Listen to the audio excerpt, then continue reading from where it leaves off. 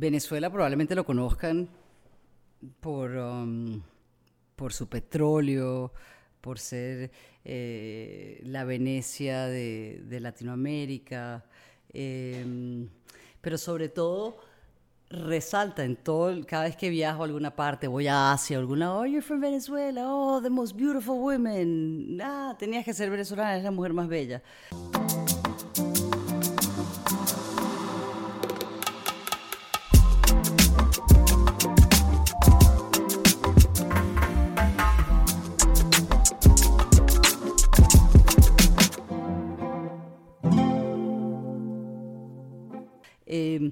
Hay algo que ha hecho el concurso del Miss Venezuela, que ha trascendido continentes, países, y hemos hecho, pues es conocido como la fábrica de las mujeres más bellas del planeta. Y detrás de esa fábrica también existe, pues, una limitación a que las mujeres solamente pueden ser bonitas. Y es una etiqueta que no les deja quizás desarrollarse en otros sectores. Quizás eso es lo que yo por lo menos crecí en, y he sido parte y he sido jurado del Miss Venezuela en 1001 oportunidades, y me parece que bueno, esas escaleras del poliedro y ese momento tan emocionante de y la nueva Miss Venezuela es... Y oye, hemos tenido unas mujeres extraordinarias, Irene Sáez, Bárbara Palacio, Estefanía, que han logrado salir de ese pozo, de ese charco de pirañas, porque hay todo un proceso detrás para que una de estas mujeres se convierta en la noche más linda, en la reina de un país y probablemente en la reina del universo. Pero esas mujeres tienen tenacidad, disciplina, fortaleza, y no solamente son bonitas.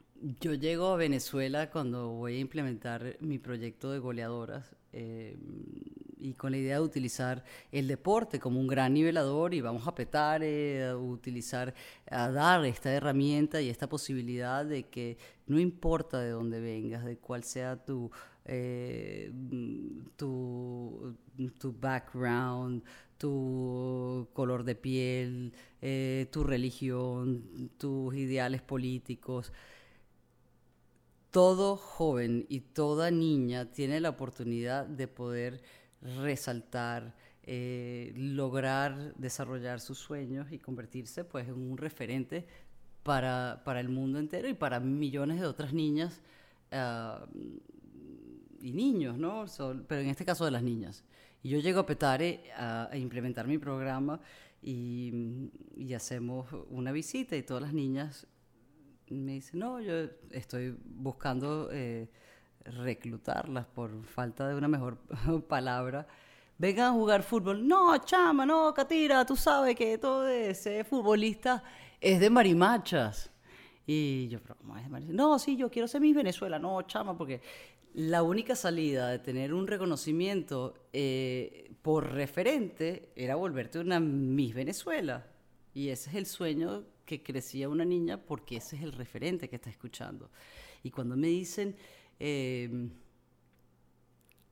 jugar un deporte o pertenecer a un equipo donde tú puedas servir en una comunidad con un gol en común, era, pues, estaba descartado, era ser marimacha, o pues eso no estaba bien visto.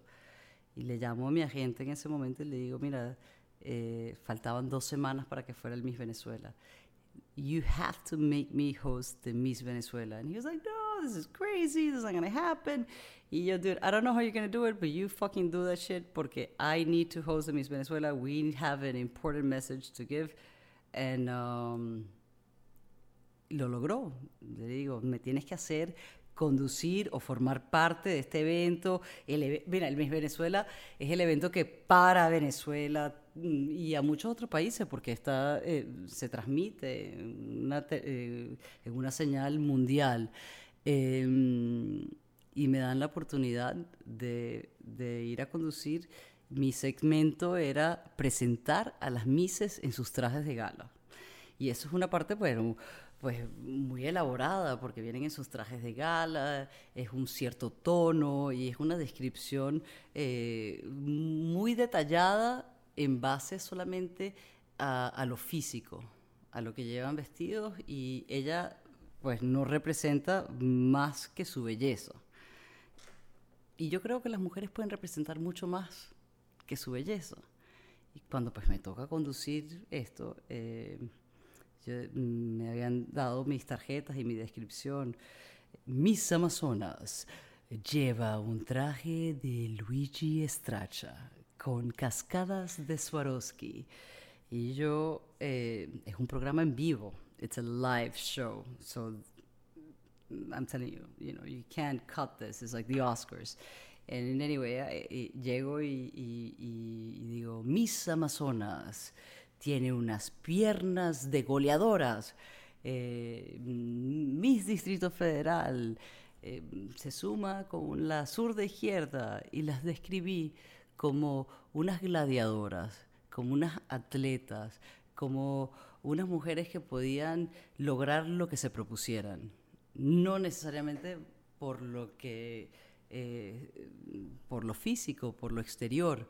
Y bueno, obviamente que todos los representantes de Venevisión, el Miss Venezuela es un programa en vivo, me están viendo las caras, las mandíbulas se caen, y yo con mi micrófono no me podían cortar.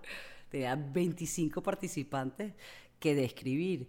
Y again, vienen ahí los miedos, pues estaba chorreada, dije, de aquí se acabó mi carrera, no me van a contratar nunca más en mi vida. Pero tenía un propósito mucho más grande, que era lograr que todas las niñas en Venezuela tuvieran un referente diferente, a que lo único que podían utilizar era su exterior o su belleza, que podían encontrar fortaleza en la disciplina, en un trabajo en equipo, en el deporte, porque mañana pues no es de lo que de cómo te ves hoy, sino de lo que tú puedes aportar en un trabajo en común. Yo no sé si, y eso es lo que hace lo bonito y lo que me esfuerzo en promover hace 10 años con esta organización, de la inclusión, de la diversidad, de que cada uno somos diferentes, pero todos jugamos en la defensa, la arquera, el delantero, pero juegas en un equipo con un gol en común. Y eso es lo que hace que las sociedades progresen. Y eso es lo que hace, bueno, el deporte para mí es y para mí, y en los resultados de impacto y todo, es el nivelador más grande. Hay tantas diferencias, pero entre nuestras diferencias tenemos tantas cosas en común, que si las ponemos en juego, en trabajo en equipo, logramos maravillas. Termina el Miss Venezuela, bueno, o sea, me acabaron, yo creo, de muchas maneras, y dije, ya pues, aquí quedó.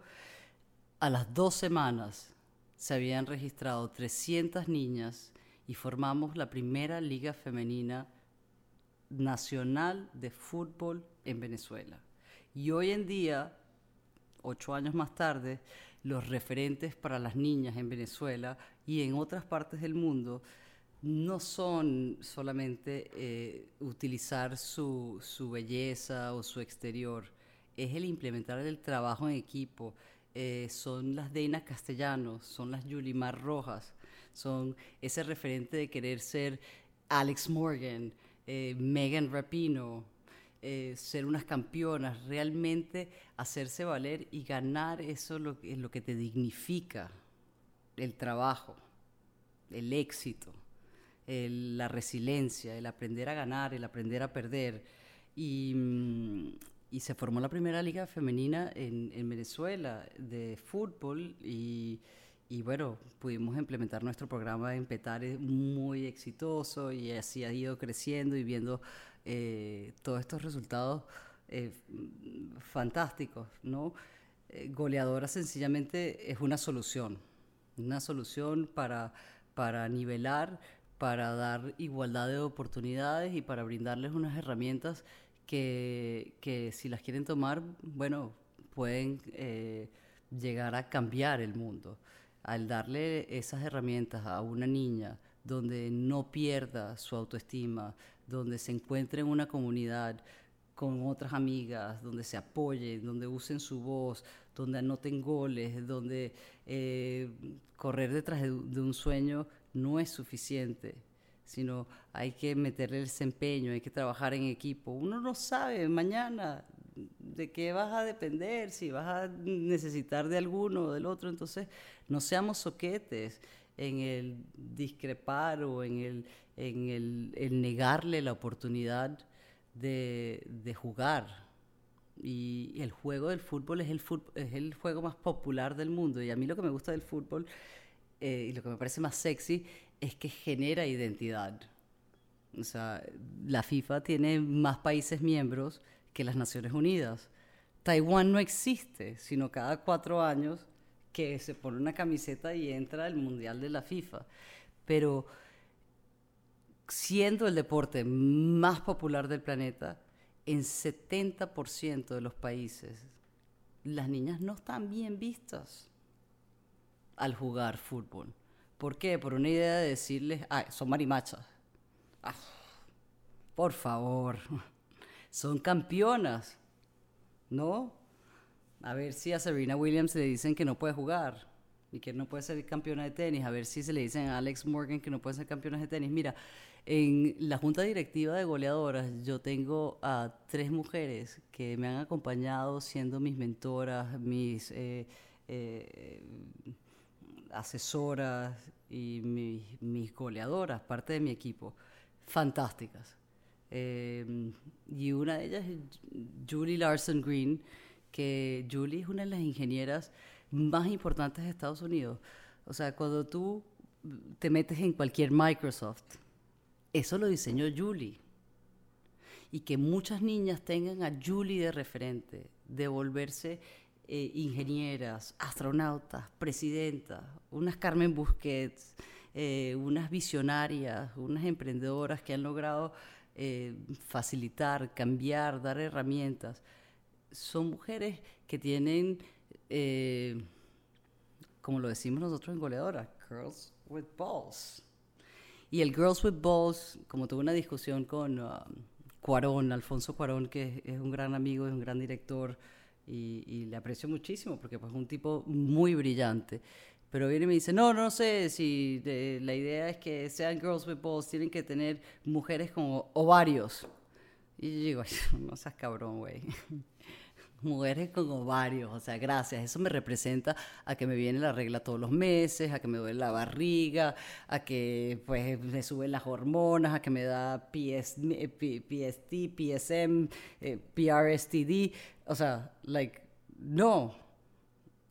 Y que tengan, es un juego de palabras. Y el Girls with Balls lo que representa es a cualquier relación que está en un unequal foot. Y la idea de brindar el deporte, como vuelvo y digo, que es el mejor nivelador, cuando entras a ese campo, todos somos iguales. Estás jugando en un equipo y tienes que dar lo mejor de ti, independientemente de cuál es tu zip code, cuál es tu color de piel. Y lo hemos visto, las maravillas que se logran cuando uno trabaja en equipo. Y las niñas tienen que estar en este juego, tienen que poder participar no solamente con su belleza física, sino con su mayor y maximizar todas sus capacidades, todo su potencial. Y bueno, eso se suma el 50% a una sociedad donde podemos hacer un progreso y ese es un poco mi granito de arena, desmitificar lo que viene siendo el protagonismo o el rol que juega una mujer en nuestra sociedad y pues en nuestro mundo, el camino del trabajo en equipo. Uno, como te lo dicen, pues solo a dónde vas a llegar, la narrativa, y por eso es que también comparto estas historias y me esfuerzo en mi misión de vida de darles esta oportunidad a las niñas y de promover el deporte, porque creces viendo cómo quizás en un salón de clases te ponen a las niñas al final y ponen a las 25 participantes o a las 25 chiquitas, ¿no? 12, 14, 15 años. Y los niños escogen cuáles son sus favoritas, si es por altura, si es por... Pero siempre es algo físico. Mira, en Estados Unidos se hizo hace muchos años una cosa que se llama la ley del Title IX. Y cuando se formó esa ley de Title IX, que es una política que se implementó desde los 70, era la ley era que en todo, o la ley es, porque sigue existiendo, que en todos los colegios tenían que tener la misma cantidad de niñas en los equipos de deporte que de niños. Y eso llevó a que Estados Unidos creciera enormemente en su desarrollo económico, en su reducir la violencia, en reducir la pobreza, al darle ese empoderamiento, esa oportunidad a una niña que pueda saber que ella pueda lograrlo. Y hay algo del deporte que te hace esa resiliencia, que te hace ese trabajo de equipo, que es todas esas herramientas que uno necesita para poder lograr sus sueños, poder trabajar en un equipo, formar las cosas que uno necesita para crear las ideas, para crear la tecnología, para desarrollar Microsoft, como lo hizo Julie. Julie Larson Green, de mi junta directiva, ella trabaja en un mundo de ingenieros, de hombres, muy pocas las mujeres que existen ahí, y lo que tuvo que debatir, hacerse valer, porque la respetaran por su conocimiento. Y como te dicen, patea como una niña. ¿Cómo patea una niña?